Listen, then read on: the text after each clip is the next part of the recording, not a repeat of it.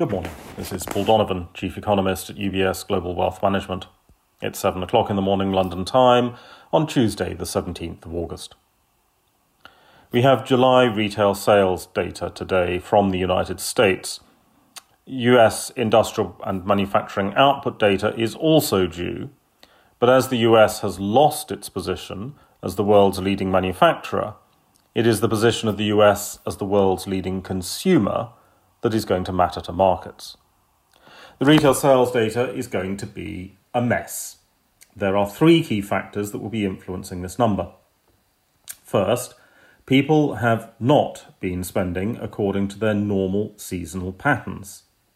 This means that seasonal adjustment is trying to adjust for something that is not there, and the headline numbers will therefore be distorted. Second, the consumer boom earlier this year was fueled by a stock of savings that US citizens unwillingly acquired during 2020. That stock of savings does not last forever, and US consumers are gradually shifting to spending out of income plus credit. Third, the polarized nature of US society means that there are significant differences in vaccination rates and thus infections from the COVID Delta variant. This appears to have led to a significantly more cautious approach to travel and thus travel-related spending, as consumers play it safe by staying closer to home.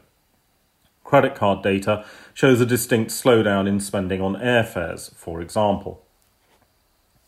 It is worth noting that the shift to spending on having fun is established, and while spending on airfares may be falling, there's evidence that spending on restaurants is stable, for example. Spending on fun exceeded non-auto durable goods sales last quarter. The trade data from Asia does continue to show a slowdown in the growth of demand for goods in the United States. Singaporean exports were another data point in that story.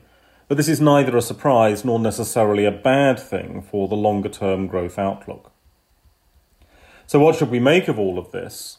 The Delta variant seems unlikely to have a significant macroeconomic impact. Fear of the virus just is not powerful enough. However, the Delta variant may have a microeconomic impact in that certain sectors of the US economy are seeing some consequences. As some of these sectors have been driving inflation, it is also possible that there may be a faster decline in the rate of inflation in the months ahead as demand patterns shift. But the basic story of a consumer-led growth bounce back should be intact, if possibly disguised by the data distortions. UK labour market data showed ongoing improvements with unemployment continuing to fall.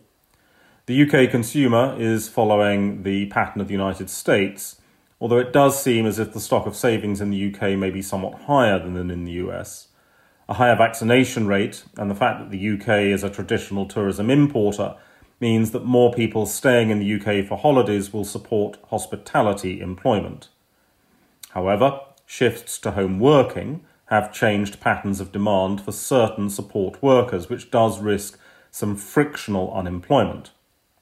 What remains unknown is the number of migrant workers who left the UK over the course of the pandemic. The Eurozone is giving second quarter GDP data, but this is not something that is of a great deal of interest to markets, as the main economies have already released their figures.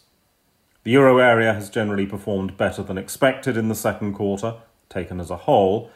The German data was a little disappointing, but the recent trend has been to revise the initial German GDP estimates higher. That's all for today. Have a good day. UBS Chief Investment Office's investment views are prepared and published by the global wealth management business of UBS AG or its affiliate, UBS. This material has no regard to the specific investment objectives, financial situation, or particular needs of any specific recipient and is published for informational purposes only. As a firm providing wealth management services to clients globally, UBS AG and its subsidiaries offer both investment advisory services and brokerage services. Investment advisory services and brokerage services are separate and distinct, differ in material ways entities and are governed by different laws and separate arrangements. In the USA, UBS Financial Services, Inc. is a subsidiary of UBS AG and a member of FINRA SIPC. For information, please visit our website at ubs.com/working with us. For a full legal disclaimer applicable to the independent investment views produced by UBS, please visit our website at ubs.com/CIO-disclaimer.